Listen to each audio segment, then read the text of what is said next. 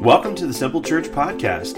We'd like to thank you for taking a few moments out of your day to listen to what God is doing here in Reynoldsburg, Ohio. We hope today's message will be encouraging and uplifting to you. To learn more about Simple Church, or maybe you'd like to be our guest for a service, please visit our website at www.simplechurchohio.com. There you'll find more information about us, location, service times, and even online giving opportunities. And now, here's today's message. Out to you. So feel free to do that at any time today. We are in this series called The Daniel Dilemma, and we are actually wrapping up this series, and we're in week 4 of it. And essentially, this whole series is based on a book by the same title from Pastor Chris Hodges. It's a fantastic book, and I recommend that you give it a read. It goes way deeper than I'm able to in these 4 weeks that I have, but I think it'll be a blessing to you. But essentially, the book that Pastor Chris wrote is actually based on the book of Daniel from your Bible, and you'll find it in the Old Testament section of your Bible. If you didn't know, your Bible's divided into 2 sections, the Old Testament, and then Jesus shows up, and it's called the New Testament. And so in the Old Testament, he's in this section called prophecy. He's surrounded by a whole bunch of prophets, but the book of Daniel has history and it has prophecy in it. So basically what he faced in his life, and then God gave him some dreams and visions about what was to come, which would include his time and then our time. He talks about the end of days. And so Pastor Chris Hodges goes over more of that in his book. We're not going to spend time there. But we are looking at essentially how Daniel was part of a group of people called the Israelites. They were from Israel, and Babylon came in and took over their people and exiled them, moved them to the land of Babylon. And Babylon was a pagan or godless culture, and this godless culture tried to make these God-fearing people bend and bow and acclimate, become like them. And so this was Daniel standing firm in the face of this culture. And it's interesting because when you look at Daniel's story, Daniel had the opportunity to gain influence. He was an influencer instead of somebody who succumbed to or who bent or bowed to culture. And so I think the book of Daniel is a playbook for us because I think we are living in an increasingly godless culture. We've pushed God out of all sorts of places. We pushed him out of our schools. We're pushing him out of our government. We're doing our best to make sure God isn't to be found anywhere. And as a result of that, we're in a more pagan culture that is asking us and even at times commanding and demanding that we bow to their desires. And as Christians, I think we're responding to this improperly. We're responding one of 2 ways. The first way that we respond is we respond with truth and with God's word, and we go, well, we're standing firm on this, and we're right and you're wrong, and that's where we stand. And there's nothing wrong with understanding God's truth, but we don't want to be people who are ineffective in reaching people for Jesus because we're beating people over the head with the truth. In fact, there's a name for us, and it's well known. It's called Bible thumpers, right? Have you ever heard that before or used that terminology? It's for people who use God's word to hit people over the head and say, well, you sinner, this is what it says, and you're not living right, and you don't need Jesus. And, it's not the right way to respond. The second way that we tend to respond is in the name of love. We water down God's word. In other words, we change it so that people feel comfortable coming to church. We don't tell them the truth anymore. We just tell them, it's fine, you can just live however you want to. They do that. Churches do this in the name of love. We just love, and y'all are welcome. And that's true. While you are welcome, there's this other part of it that is the truth, and they water down the truth, and they do that in the name of love, believing that they can love better than God loves. But I'm going to tell you something. God doesn't just love you. God is love. And the most loving thing that God can do is say, hey, turn away from your ways, turn away from your sin, and do things my way because it's better. Like it's a call to repentance. It is better. And in doing so, allowing him to change your life. Like a loving God does that. So since there's a better way for us, I believe that as we walk through the book of Daniel, we need to allow it to be a playbook for us for how we stand firm and love well. All right? And so last week we looked at how to stand firm. This week we're going to talk about how to love well. And here's our first verse on the subject of love. This is Paul writing in the book of Galatians. And by the way, if you know where the book of Galatians is, it's a letter that Paul wrote to the church at Galatia. And up until this point, there's been a whole lot said. There's a whole lot of Bible that has already been written, okay? And Paul says, even though there's a whole bunch of Bible written, he says, hey, by the way, the only thing that counts is Sunday morning service. No. All right, Kanye, no. It ain't just Sunday service.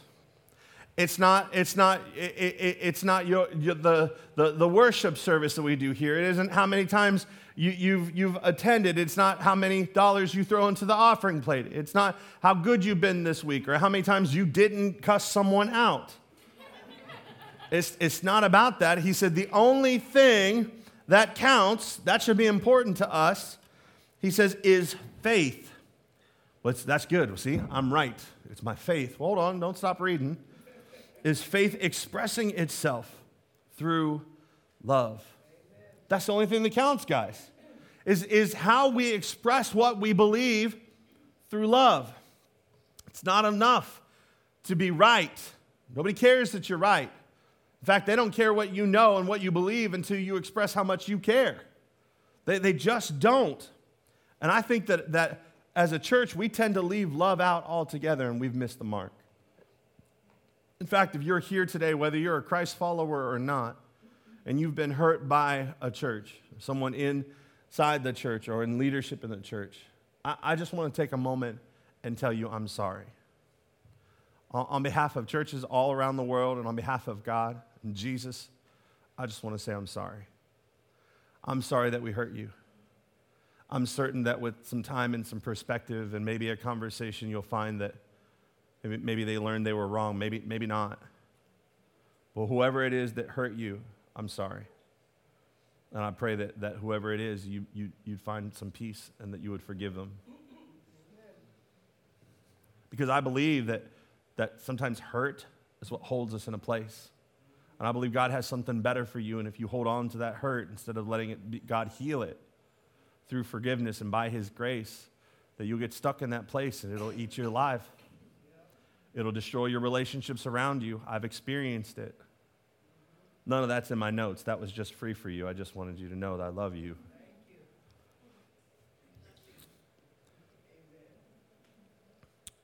But we're going to tell you the truth here as a church, but I invite you to come, but we're not going to leave God's word out of it. We're going to share God's love and tell you the truth at the same time.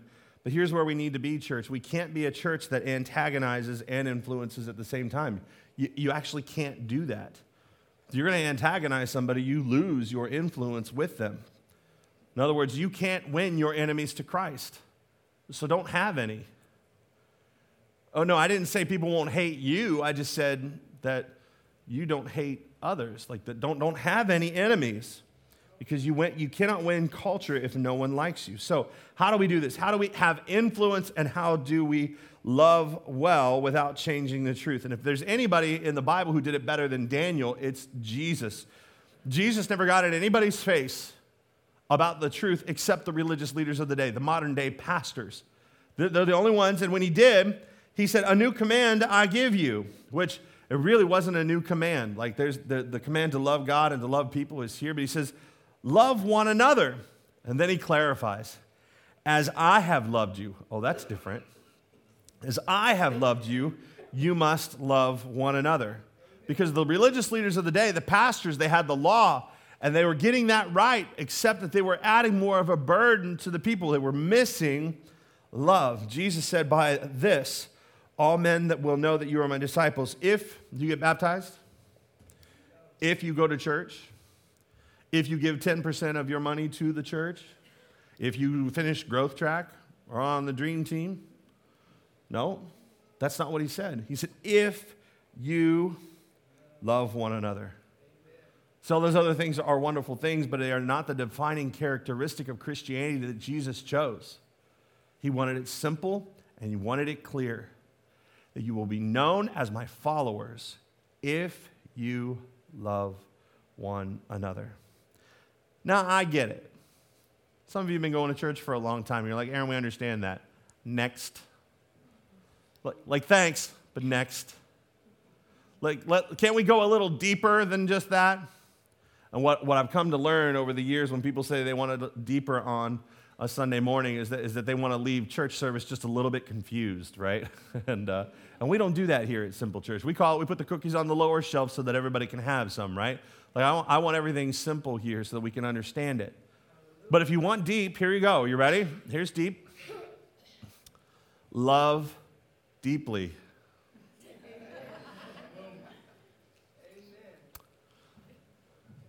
Love deeply. Well, what does that even look like? Well, how about you love your enemies? Jesus said that, by the way. That's not even a Pastor Aaron suggestion. Love those who persecute you. Love those who hate you. Love jerks. That should be like a t-shirt thing, right? I love jerks. Like, it's that you're willing to identify someone as a jerk and also love them at the same time. It's grace and truth, right? Don't do that. I'm just kidding. Don't make that t-shirt.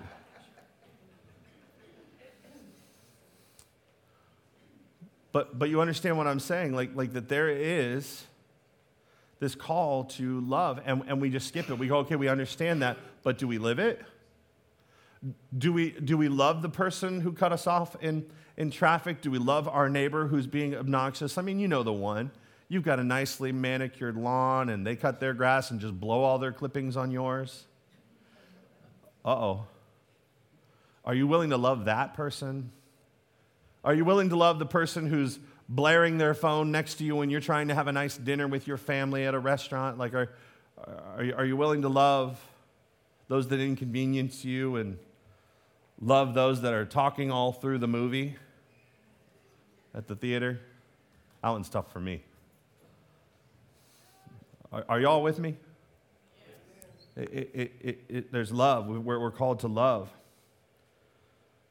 Paul said this in 1 Corinthians 14. He says, let love be your greatest aim. Your greatest aim. And he says this on the tail end of the greatest chapter on love. 1 Corinthians 13, if you've ever been to a wedding, they read the verses 4 through 8 because they say what love is.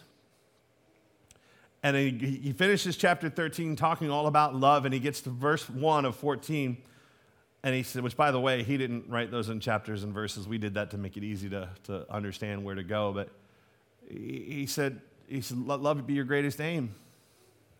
This is the most important thing. And so here's what I'm going to do. Since love is our greatest aim, I'm going to give you a few principles, and then I'm going to give you a few things you can apply today that you can start walking out with. The first thing we find as we look at 1 Corinthians 13, there's some conclusions we can make about love and about what our current behaviors is that without love, all I say is ineffective. Without love, all I say is ineffective. Like, it doesn't matter what you have to say. You say, well, but I'm right. Nobody cares. If you don't have love, if what you have to say isn't laced with and dripping with and built with and spoken with love, nobody wants to hear what you have to say. Nobody cares. Paul said this in verse 1 of chapter 13. All this is going to be a continuation of chapter 13. If I speak in the tongues of men or of angels, in other words, you speak eloquently, or even the words that you say are nice, but he says, but do not have love, I'm only a resounding gong or a clanging cymbal. Now I would liken this resounding gong or a clanging cymbal to a child that receives a whistle at an event or a birthday party. Anybody ever come home and the kid's got a little goodie bag and inside is a whistle? Or them little clacker things? Clack, clack, clack, clack, clack, clack, clack, clack, clack, clack, clack, clack, clack. Paul says if you speak with love, that's what you are. You're obnoxious. It's just a sound. Clack, clack, clack, clack, clack, clack, clack, clack. You don't know what I'm talking about. Come on. Trying to come down to your place where you live. It's important. If you don't have love, we're missing the mark. And the thing is we live in a culture that provides platforms all over the place for us to speak. There's news articles that get posted. You know what they've got on every news article that gets posted online? Comment section. There's even opportunity if you're like old school and you like the printed newspaper delivered to your door, there's a place in a section where you get to write in and an editorial will they'll respond to them. That's where it started. But now it's super easy. We can respond right there. Or how about this? How about just your social media accounts? YouTube videos. There's comment sections everywhere.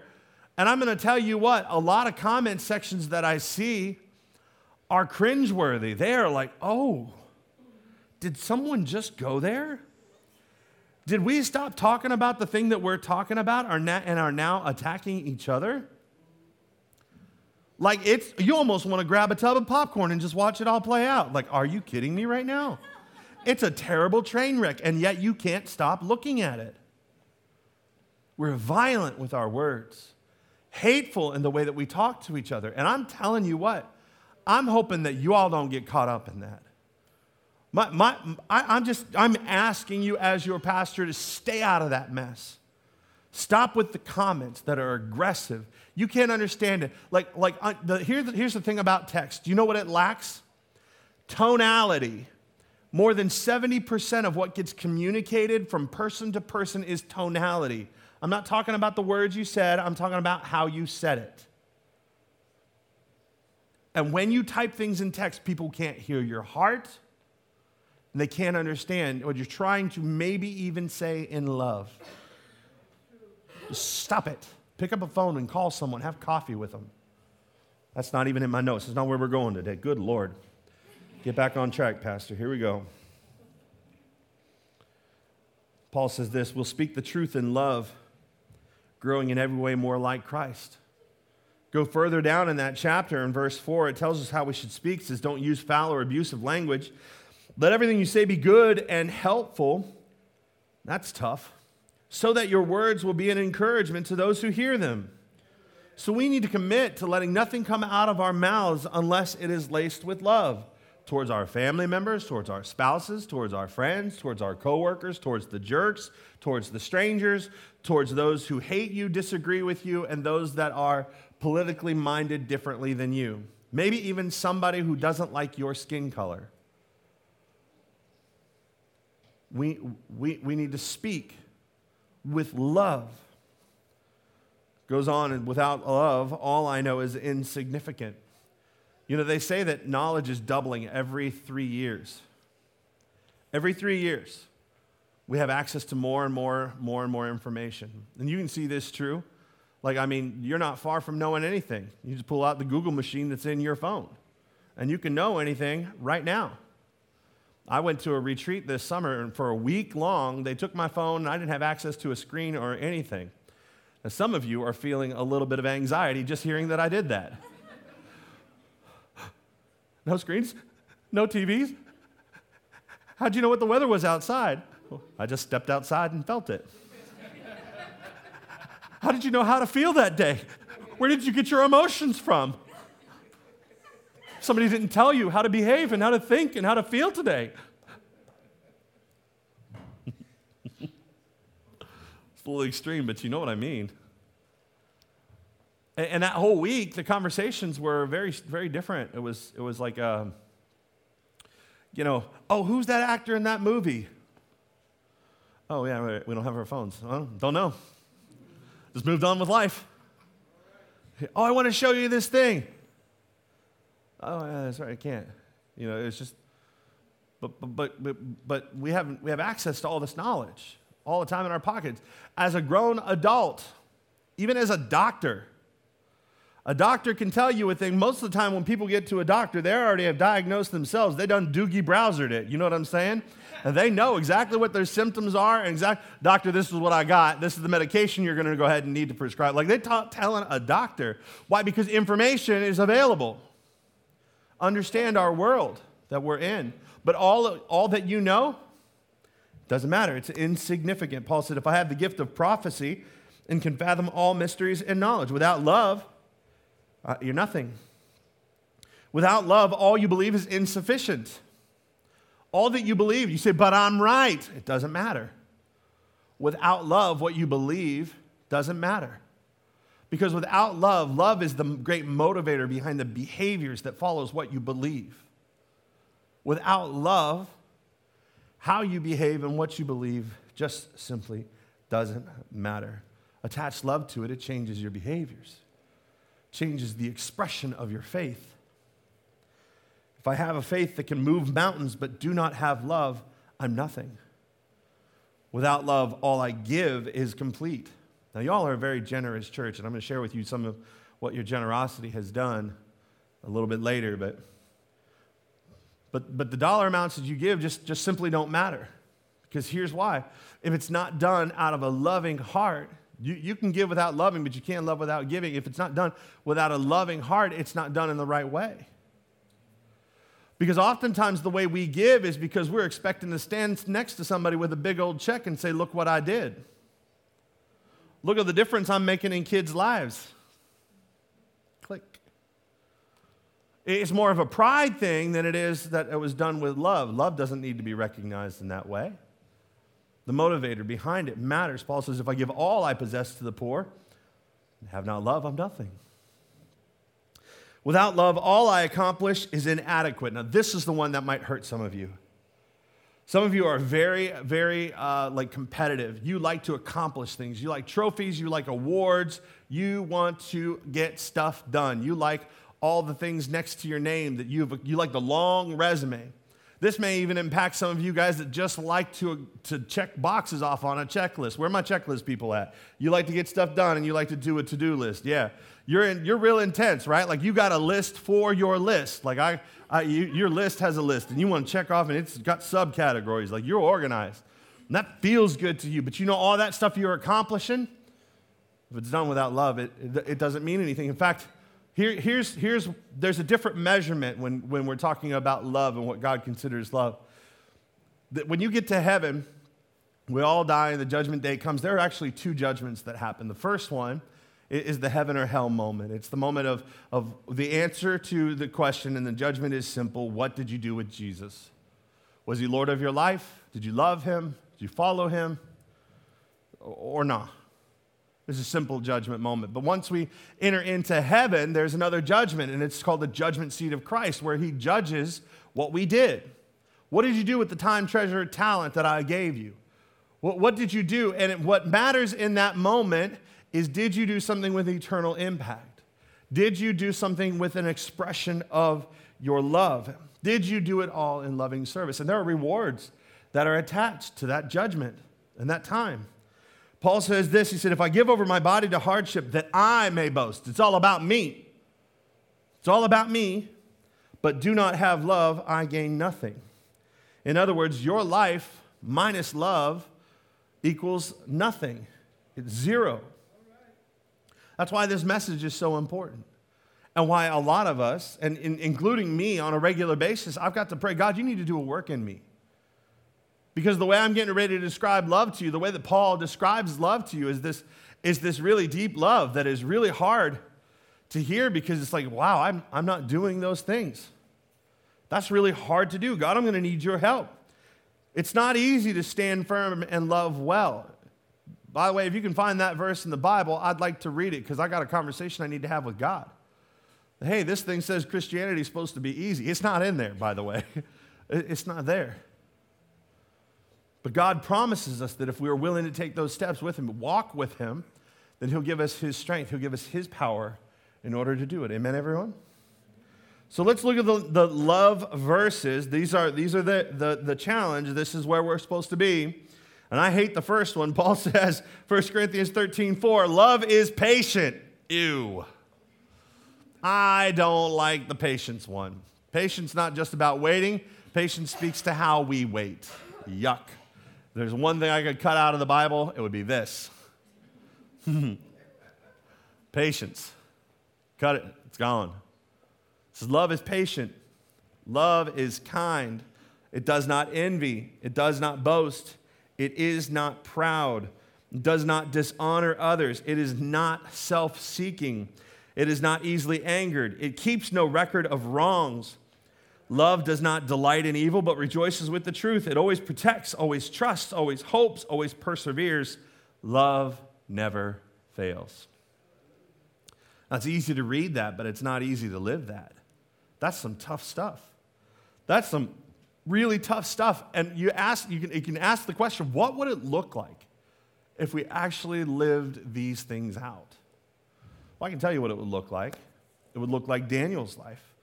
We can look at his life to find out because, see, you see him interacting with people and he's polite, he's respectful. You see him getting opportunities to influence when he's called on to help. You see him doing this. You see Daniel behaving in a way that love is flowing through him. And people respected him and trusted him as a result. You say, how? All right, here we go. Daniel 6:1. It pleased Darius to appoint 120 satraps. So by the way, a satrap is like a mayor, okay? So they have 120 mayors that are overseeing parts of the kingdom, and 3 administrators over them. So an administrator is kind of like a governor, all right? So Daniel is one of them, and Daniel would have had 40 provinces or 40 cities underneath of him, and 40 satraps that he was governing. And the satraps were made accountable to them so that the king might not suffer loss. So they're there to make sure that the kingdom's doing well, that their portion of the kingdom's doing well. It says, now Daniel so distinguished himself. In other words, Daniel took some steps. Daniel behaved in a way. Daniel acted in a way that was different from everyone else. He distinguished himself. Now I like that because if Daniel can distinguish himself, so can we. There are things that we can do. There are behaviors attached to how Daniel lived his life that we can do. And it says he distinguished himself among the administrators and satraps by his exceptional qualities. It didn't say by his good hair. It didn't say by how fancy his car was, how much money he had in the bank, how big his house was. It didn't say any of that.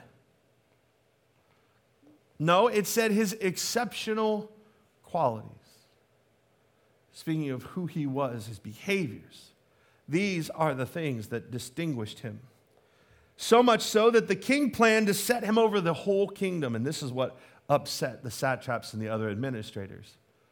Because the king's like, hey, Daniel, why don't you go ahead and watch this whole thing for me? I'm just going to go take a long walk every day. I'm going to hang out in the hanging gardens of Babylon. I'm going to spend time with my many wives and my children. I'm just going to hang out. Bro, you got this. I'll check in from time to time, but you go ahead and administrate this whole thing.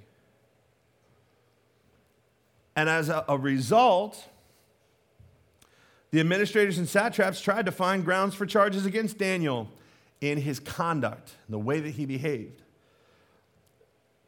But they were unable to do so. They could find no corruption in him because he was trustworthy and neither corrupt nor negligent.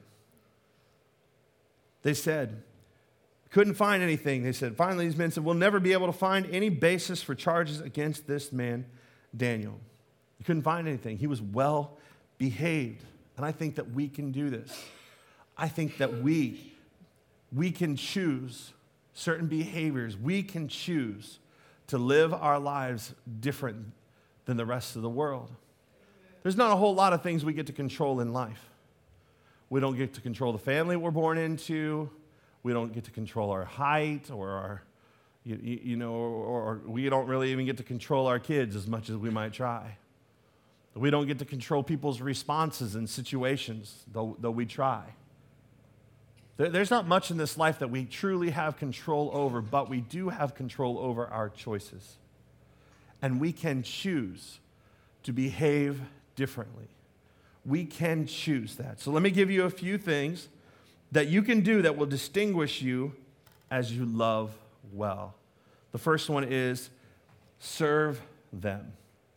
To serve people, to serve the world.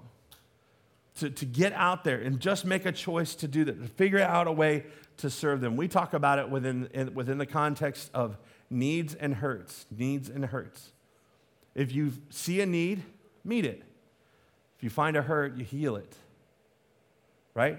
Needs and hurts. You say, well, how am I supposed to find that out? Well, you can ask questions. I'll get to that in a minute. But what if I'm the boss? What if I'm the person in charge? I'm not a coworker. I'm at the top of the food chain. Even better. You mean I would serve the people that work for me? Absolutely. Find a way to serve them. Find a way to love them. Find needs that they have and meet them. Find hurts that they have and heal them. We talk about it among our leadership. If you're in leadership, the be, do, have helps. Things people want to be, things they want to do, things they want to have, things in areas and ways you can help. Like looking for opportunities and then serving those opportunities. Especially if you're in charge, especially if you're a dad, the head of the household. What an example you are setting as you serve. Serve your wife, serve your kids. Paul said this, though I'm free and belong to no man. He was like, listen, ain't nobody my boss. I'm the one. I'm the boss. He said, though I make myself a slave to everyone. Why, Paul? Why do you do that? To win as many people as possible. I serve them all, to win as many people as possible. So we see Jesus. All throughout his life, this is what he does. He goes out, and it says he was doing good, so he was just meeting needs. He was mowing people's grasses and fixing their porches, maybe even building a few tables. He was a carpenter after all.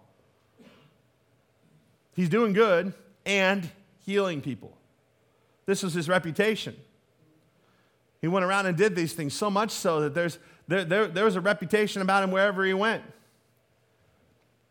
And Jesus, what he did was really important. The way that he served people, doing these things required that he connect with people before he corrected them. And I think that's really important that you understand. If you're going to serve people, you got to connect with them first. How else are you going to know where their hurts are? How else are you going to know where the needs are? Connect with them before you correct.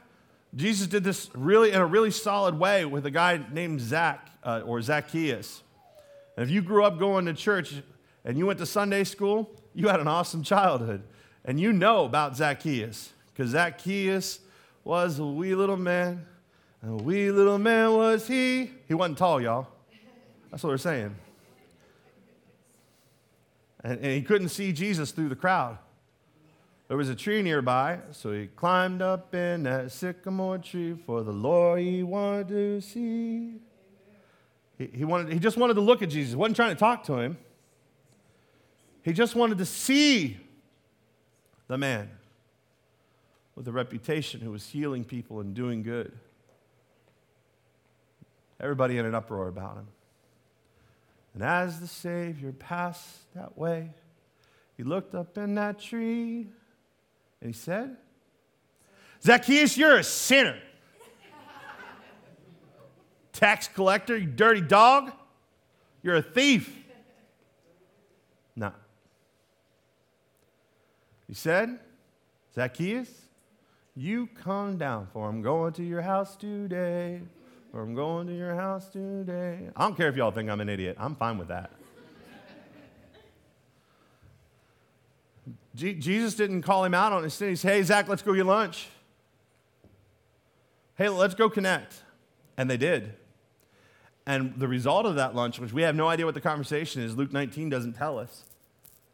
But it does say that he came out of that lunch, and the result of it was Zacchaeus, his life was changed. And he came out and said, if I've stolen from anybody, which he had, I'm going to give it back to him, but I'm going to give him even more than I took from him.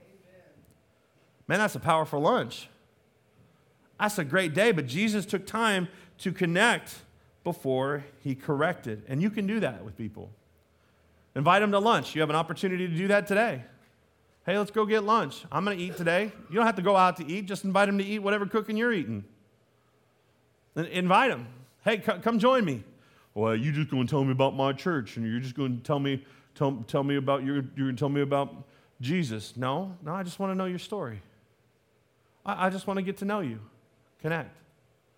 Connect before you correct. And if you'll do that, if you'll meet needs and heal hurts, you'll do it the way Jesus did it and the way Daniel did it too.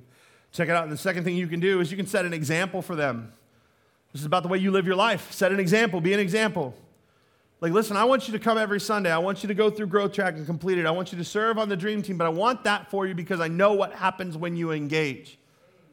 I know what happens when you commit to being here with us and commit to being part of what God has for your life here. Here's what I know what happens. I know that if I gave some of you a microphone that have been with us and have walked out this path, been on this journey, of knowing God, finding freedom, discovering your purpose, and joining us as we make a difference in other people's lives? I know what you're going to say. That's not what you'll say.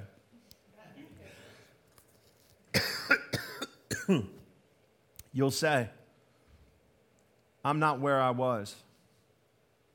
I'm different. My life's been changed. I'm not where I need to be, but I'm not the same person I was before. And I'm on this journey following Jesus, and he's just changing my life day by day. And here's what happens when you begin a journey of life transformation like that. When things begin to change within you, your behaviors begin to change, the way that you talk begins to change. People take notice of that. People take notice of that. Jesus said it this way. He said, your responsibility is to be the salt of the earth. You're it. What does salt do? What makes things taste good? You're supposed to make things better. In every environment that you step into, you say, my job is lame. The environment's not good. You want to make it better? You want to be salt? Take a baker's dozen of some Jolly Pirate donuts to work with you tomorrow. Stop by Krispy Kreme when the hot light is on, bless the Lord. Get you one on the way, get it in your beard real nice, and then show up with the rest of them. You know what I'm saying? That's never happened to me.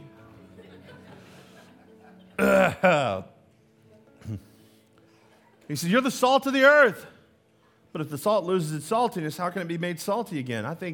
Unfortunately, I think that's what's happened in a lot of our churches today. We've forgotten that we are the salt of the earth. We've forgotten that we're supposed to enter environments, make them better. That we can be an example, that we can be salt. And the next thing, Jesus said, he said, if it loses its saltiness, he said, it's no longer good for anything except to be thrown out and trampled by men. And then he tells you you're the light of the world. So you're supposed to make things taste better. You're supposed to make things brighter. Better and brighter. That's you. Be the shining. A city on a hill cannot be hidden. Neither do people light a lamp and put it under a bowl. Instead, they put it on its stand, and it gives light to everyone in the house. In the same way, let your light shine. He didn't say let Pastor Aaron's light. He didn't say let the religious leaders' light shine. He said let your light. He's talking to you. Let your light shine. You have a part in this. Let it shine before men that they may see your good deeds. These are your behaviors, the example that you're setting, and praise your Father in heaven. See, if you'll set an example for them, they'll want your God. The greatest influence we can have on our world is how we live our lives. It's not about being perfect. It's about being better. It's about being transformed. It's about being on that journey. We can serve people. We can be an example. And the last one, here it is. We can share Christ with them. You say, how do I do that, Aaron? That one's the one that scares me. That's the difficult one. Well, when you serve them, you can let them know your reason for serving them. That I do this on behalf of God because God loves you. Or the Bible says, in the name of Jesus. Well, that just means on his behalf. On behalf of Jesus, I serve you today. On behalf of Jesus, I'm on this mission trip, and I'm in Honduras hugging these kids' necks. Because God loves you, I'm here to serve at the Dream Center, serve you a meal, spend time fellowshipping with you, giving you one of the things that you need most: dignity, honor, relationship, acceptance. On behalf of God, let me pray with you. I know we just gathered food for you here at the Heart Food Pantry, but I'm loading you into your cart. Is there anything I can pray with you about? I believe God's power can flood your life and meet that need. These are things we do as a church. These are things we do. Peter said it this way: but in your hearts revere Christ as Lord. It means love him, man. Get a hold of him, love him. Always be prepared to give an answer in it to everyone who asks you to give the reason for the hope that you have. Like, don't go after somebody's personal beliefs. Just tell them, I was this way, I met Jesus, and now I'm this way. That's it. You don't have to preach at them. You don't have to call nobody a sinner. Tell them about Jesus and the difference he makes. You know what I like about I know I've talked about Kanye a bit, but I'll continue to dive into this man's journey. The interviews that he's doing, he said, I used to tell you what fashion did for me. I used to tell you what music did for me. I used to tell you all about what other things have done for me. He said, today, he said, my whole life's changed. I'm here to tell you what Jesus has done for me. And I'm like, man, he ain't preaching to nobody. He's telling them who he was. And we can all see who he's been. He's lived a very public life. Last 10, 15 years.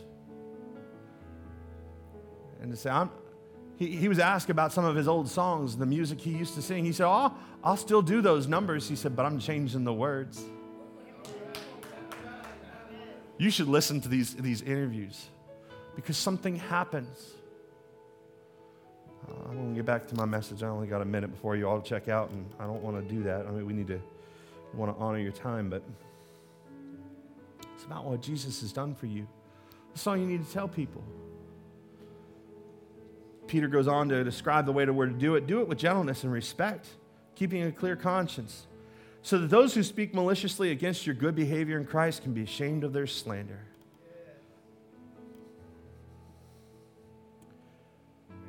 St. Francis of Assisi said it this way, preach the gospel. He said, preach the gospel at all times, and if necessary, use words. I'm here to tell you that there's going to be a day that it will be necessary for you to use words. People will see your light, they'll see your deeds, and they'll want to know. And you're going to need to tell them. You don't have to know every bit of the Bible and quote it to them. Jesus and the difference he's made in your life. It's that simple, guys. It's that simple. And if you want to summarize loving well, making a difference in your culture, this is it. If you serve others and be an example, they'll see the difference in you, and it'll communicate God's love to them in a powerful way that they'll want to know what's going on in your life. And you'll need to share and use those words. But what you need to remember is how I act is more important than what I say. How you act is more important than what you say. Now listen, as I'm going to close here right now, but I'm well aware that a message like this may leave you a little defeated because you're like, Aaron, I can't love the way Paul says. You're right, you can't. Welcome to the party. I'm there too.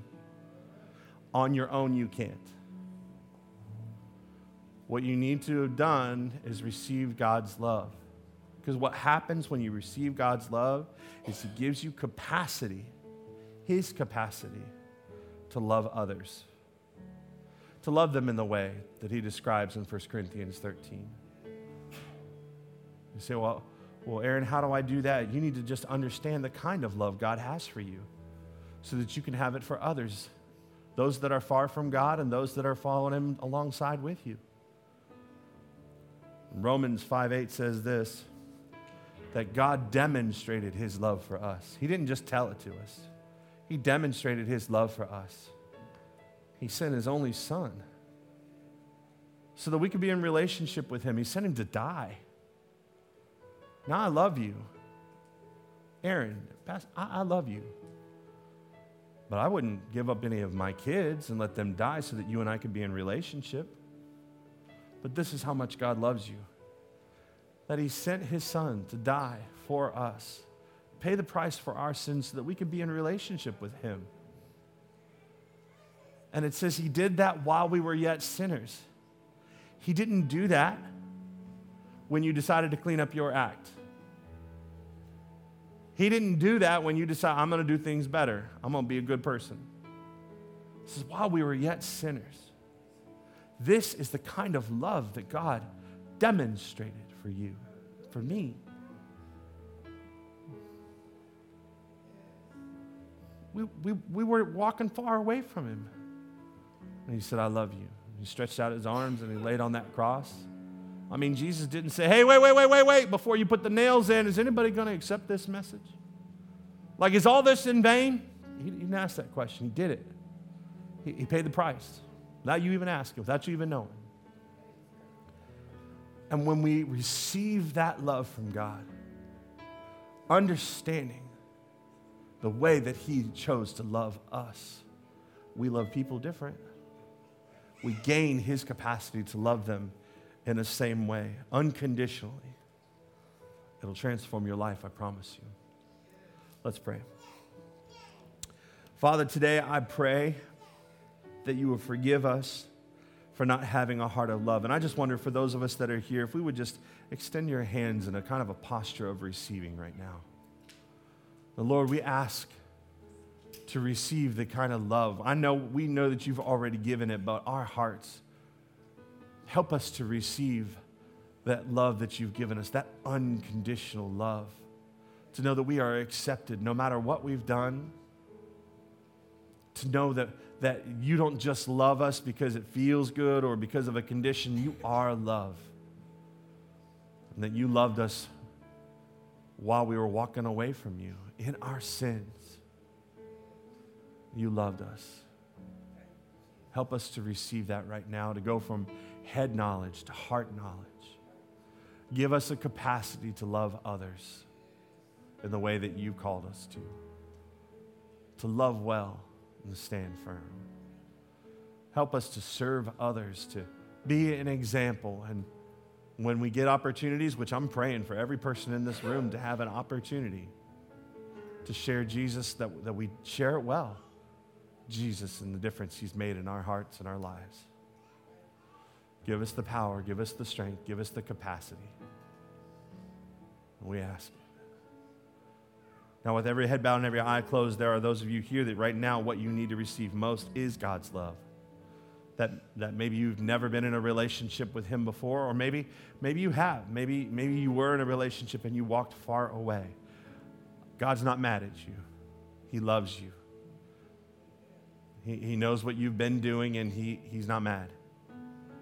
Won't you just embrace and receive the love that he has for you today?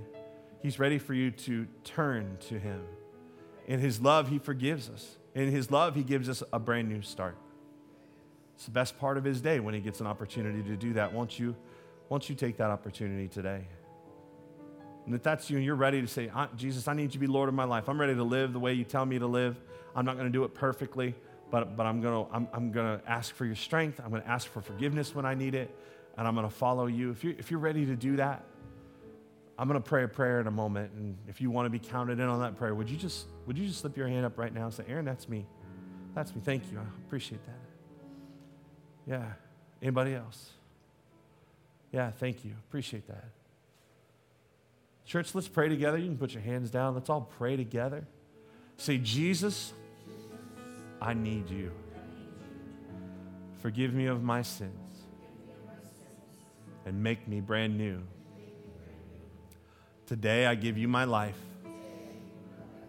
and I ask that you give me yours. Help me love others the way that you have loved me. Thank you, Jesus. Amen.